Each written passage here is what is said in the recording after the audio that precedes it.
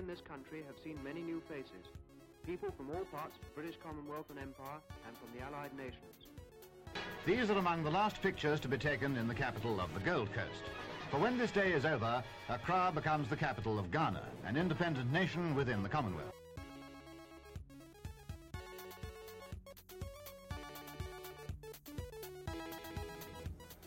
Hello everyone, and welcome to Hello from Britain, the Black British History podcast, a podcast focusing on history to Black British women in the 20th century. My name is Shaun, and the topic for today's podcast is Women and the Movement for Colonial Freedom.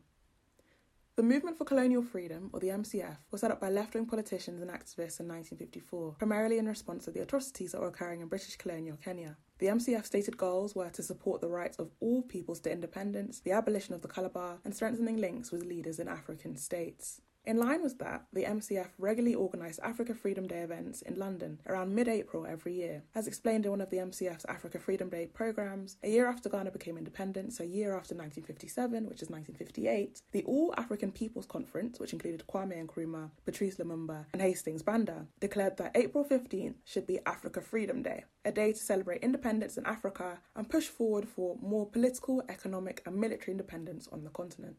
And so the MCF regularly supported Africa Freedom Day, stating that, quote, "No nation is free which denies freedom to others. Britain also must pass through that gateway before we can create in Britain a society ready to abandon force in our dealings with other peoples, a society ready to meet the challenge of the 21st century."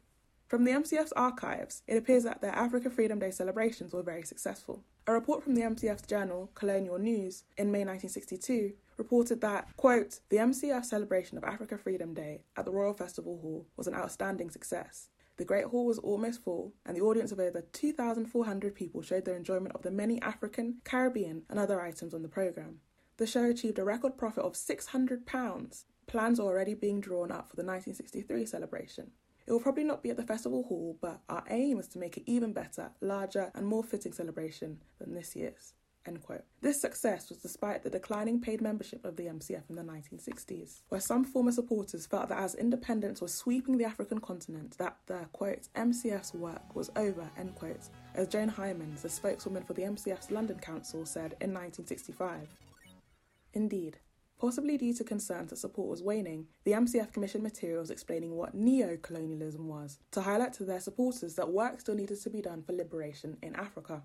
In a document prepared for the MCF by Leon Sir and Jack Waddis, entitled "What is Neo-Colonialism?", it was explained that for the MCF, quote, "national self-determination is the first step towards colonial liberation. In our basic statement of policy, the first object expresses our support for the right of all peoples to full independence. While significant areas of the world remain under direct foreign rule and that political liberation will present considerable difficulties, we believe that it is our duty to help the former colonial peoples complete their fight for emancipation. The MCF believes that this is not only in the interest of the formerly subject peoples, but also in the best interest of the British people themselves. The winding up of British bases overseas removes British soldiers from being exposed to danger, saves finance which could be used for positive social purposes, and helps to remove potential sparks of a new war. Together, the British people and the former colonial peoples have struggled to end colonialism. Together, we can defeat neo-colonialism and help to usher in a new epoch of peace and progress for all mankind." End quote. At any rate, despite declining membership, many supported the MCF's Africa Freedom Day celebrations, including various trade unions across the UK, some mining organisations, some churches, the UK's West Indian Association, Frida Laxi, the wife of famed economist Harold Laxi, and the National Awami Party of Pakistan. And performers at MCF celebrations of Africa Freedom Day included American-British actress Constance Cummings, British actor David Grant, British musician Johnny Dankworth, British Guyanese actor, writer, musician and barrister Cy Grant, and a very young Fela Kuti. In fact, when Fela Kuti performed at the Africa Freedom Day event in 1962, it was noted that he was very young, only 23 years old, but that he had, quote, "started his Kula Labitos 3 years ago and plays at many dances where his band is highly thought of by those who appreciate high life. He hopes high life will become as popular among Europeans as it is amongst West Africans," end quote. And indeed, as some of us know today, high life and Fela certainly became extremely popular all over the world in the late 20th century and continues to be well known today. And notably, there were also black women who took part in Africa Freedom Day events. These included Nadia Kattouz, a British Honduran woman and daughter of the Deputy Premier of British Honduras, who was an actor and singer, balancing her blossoming entertainment career whilst being a mother to 2 young children, Michael and Pepita. Hassan Mike is now best known as a member of the jazz funk band Level 42. There was also Pearl Nunez, later known as Pearl Colomagotsi, a Trinidadian woman who came to England to study law at King's College, but deferred her studies and later became a prominent black theatre agent. Her daughter, Geraldine Connor, was a well-known ethnomusicologist, theatre director and performer. Interestingly, Geraldine Connor's master's thesis that she wrote while studying at the School for Oriental and African Studies, entitled Culture, Identity and the Music of Notting Hill Carnival, was later brought to more attention when academic Carol Boyce Davies, now based at Cornell University in New York, cited it in her book about a woman this podcast will soon talk about, Claudia Jones, one of the instigators of the Notting Hill Carnival. Additionally, other black women who engaged with the MCF's Africa Freedom Day events included Eslanda Roberson, the wife of Paul Robeson, and a prominent anti-racist and anti-colonial activist herself, who studied under famed anthropologist Bronislaw Malinowski at LSE. And Carmen Munro, a British Guyanese actress who has appeared in many stage plays and television shows, including Doctor Who, and in popular Channel 4 sitcom Desmond's as Shirley, Desmond's wife. She is also a co-founder of the Talawa Theatre Company, a black British theatre company. At the 1962 Africa Freedom Day celebrations, Pearl Nunez and Carmen Munro both chose to read poems that touched on the lives of African American women, already exposing the importance of diaspora to many black women in Britain.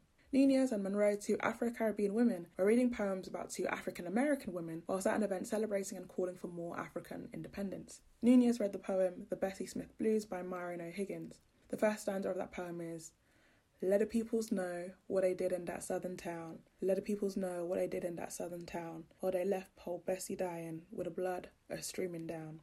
Munro read the poem Billie Holiday by Langston Hughes, which goes like this. What can purge my heart of the song and the sadness? What can purge my heart but the song of the sadness? What can purge my heart of the sadness of the song? Do not speak of sorrow was dust in her hair, or bits of dust in eyes, a chance wind blows there. The sorrow that I speak of is dusted with despair. Voice of muted trumpet, cold brass and warm air, bitter television blurred by sound that shimmers. Where? Importantly, the MCF did not only believe in liberation in Africa and for formerly colonised peoples worldwide, but for an end to racism in Britain. And that is why the MCF organised a march against the Commonwealth Immigration Bill of 1961. The Commonwealth Immigrants Bill would restrict entry to Commonwealth citizens not born in the UK or who did not hold a passport issued by the UK government. Prior to this, any Commonwealth citizen could travel around the UK as he pleased due to the British Nationality Act 1948, which meant that, in the words of one MP in the House of Commons, quote, if someone comes from Nigeria to Newcastle, although his colour may be black, he will have exactly the same rights as any other citizen, end quote. But this proposed act would have it so that someone born in London could travel around the UK as he pleased, but someone born in Guyana could not. Therefore, it was unsurprising that many within the MCF and their allies, like Claudia Jones, considered the bill to be a colour bar immigration bill. Claudia Jones, born Claudia Cumberbatch, yes, you heard that right, Cumberbatch, the actor Benedict Cumberbatch is descended from a family of slave owners, but I digress. Claudia Jones, born Claudia Cumberbatch, was born in Trinidad in 1915 and for much of her life was an active member of the Communist Party of the USA. She was one of the most prominent black members of this party and wrote a famous article in a CP USA publication entitled An End to the Neglect of the Problems of the Negro Woman. Due to her communist activities, she was later imprisoned and then deported to Britain, as Britain was the colonial mother country of Trinidad at that time. And whilst, as we still know today, deportation is one of the many ways in which people can become marginalised, Jones continues to be vocal in her activism in the UK. She set up the black internationalist journal, the West Indian Gazette, with the support of many other black people in Britain at this time, including Amy Ashwood Garvey. In fact, in the book Heart of the Race, Black Women's Lives in Britain, we are told that the West Indian Gazette was, quote, produced with very limited resources, but received material and other support from famous radical black patrons such as Paul Robeson, who performed at its fundraising functions, and from prominent West Indian women like Nadia Kattoos, Corinne Skinner and Pearl Prescott, who were Claudia's contemporaries, end quote. In 1961, Jones took the front page of the West Indian Gazette to disparage the proposed Commonwealth Immigrants Act, writing that the act was, quote, aimed at the black Commonwealth only, end quote, and proved that the government was proclaiming, quote, before the world that this is not to be a multiracial Commonwealth, but one in which the majority will be second-class citizens, end quote. Continuing, she explained that, quote, this monstrous bill tips its hand by making mention of application of Canada, Australia, the Irish Republic. Its main aim is to cut coloured immigration, i.e. West Indians, Indians and Pakistanis. This was the clear intention of the recent Conservative Party conference in Brighton last month, which concentrated on the growth of coloured immigration when outlining the bill, end quote. Interestingly, at the same conference that Jones wrote about, Harold Macmillan, the Conservative leader, reflected on the importance of the Commonwealth and how the British Empire transitioned to a Commonwealth, stating, we cannot pass a museum or depot of almost any regiment without remembering with pride how much valour has been spent in the creation of this immense heritage. In the next stage, when conquest changed to administration, we remember not only the great proconsuls, but the simple, humble men and women who gave so much to the advancement of the peoples entrusted to them. Now we have reached the third stage. It has been our constant purpose to hold these responsibilities as trustees until, with the ward grown up and able to arrange his own affairs, the guardians can take their honourable discharge. Nor should we perhaps forget, as it is forgotten sometimes, that in the early days it was not a choice between independence or British rule. It was often either British rule or chaos, end quote. British rule or chaos. And on the issue of immigration specifically, the Labour Party leader, Harold Wilson, remarked in 1965 that, quote, "There are towns and cities in Britain which are being asked today to absorb a degree of immigration on a scale beyond their social capacity to absorb. We cannot take the risk of allowing the democracy of this country to become stained and tarnished with the taint of racialism or of colour prejudice. I want to make it clear that we proceed from the proposition that everyone living in this country, everyone who has come in or will come in, is a British citizen, entitled to equality of treatment regardless of origin or race or colour." But back to 1961. In her article, Jones continued that virtually all Commonwealth governments had opposed the proposed bill, including Ghana and India, and that it would be better that, quote, "instead of a law to ban coloured citizens, there should be a law against racial discrimination." As put by Dr. Martin Luther King, legislation may not solve everything, but if legislation will prohibit a man from lynching me, I'll take the legislation. Coloured and white workers, if united, can defeat this legislation, which is just the old divide and rule tactic to divert the people from the real issues confronting them: living standards, wage freeze, credit squeeze, threat of nuclear war, not the presence of 1% of the coloured citizens now in this land of 52 million, end quote. She also wrote of a protest meeting organised by the MCF in early November against the bill.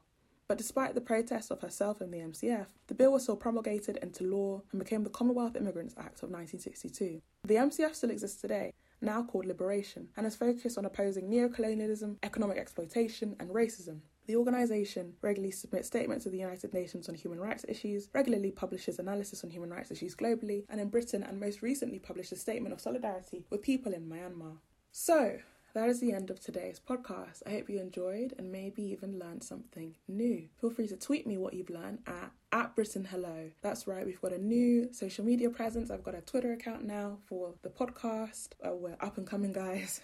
I've got a Twitter account for the podcast called @Britain Hello. So please follow me on there and tweet me what you learned from today's episode, what you thought of it, and your thoughts generally on what we talked about today with women and the movement for colonial freedom. Also, just to say, I recently featured on the History Hotline podcast. That's the History Hotline podcast, and the host Deanna and I, we talked about all things West Indian and West African solidarity, everything from W.B. Du Bois, Marcus Garvey, to Olive Morris and the Organisation of Women of African and Asian Descent. So please check it out. That's a History Hotline podcast. I was recently featured on the episode on West Indian and West African solidarity. Now, before I leave you in this episode, I'm going to give you a quick anecdote, which I think you might find interesting. So, despite the energetic activism of many, the Commonwealth Immigrants Act was, as we know, promulgated into law in July 1962. Subsequently, many people of colour were deported throughout the decade for breaches of the Commonwealth Immigrants Act, and it was reported by The Guardian in 1966 that a 19-year-old British Honduran man, a former lobster diver, was, quote, awaiting deportation for a breach of the Commonwealth Immigrants Act. The report goes on to say that the man, quote, arrived in this country during the summer at the invitation of an Englishman to whom he is related by marriage. The Englishman guaranteed his £65 return fare, but then changed his mind and refused even to add £25 to the sum of £40 offered by the Home Office. As a result, he stayed longer than the Act permitted and was arrested, end quote. Interestingly enough, Nadia Kattouz was amongst those who campaigned on his behalf, trying to raise money to send him home without the stigma of deportation.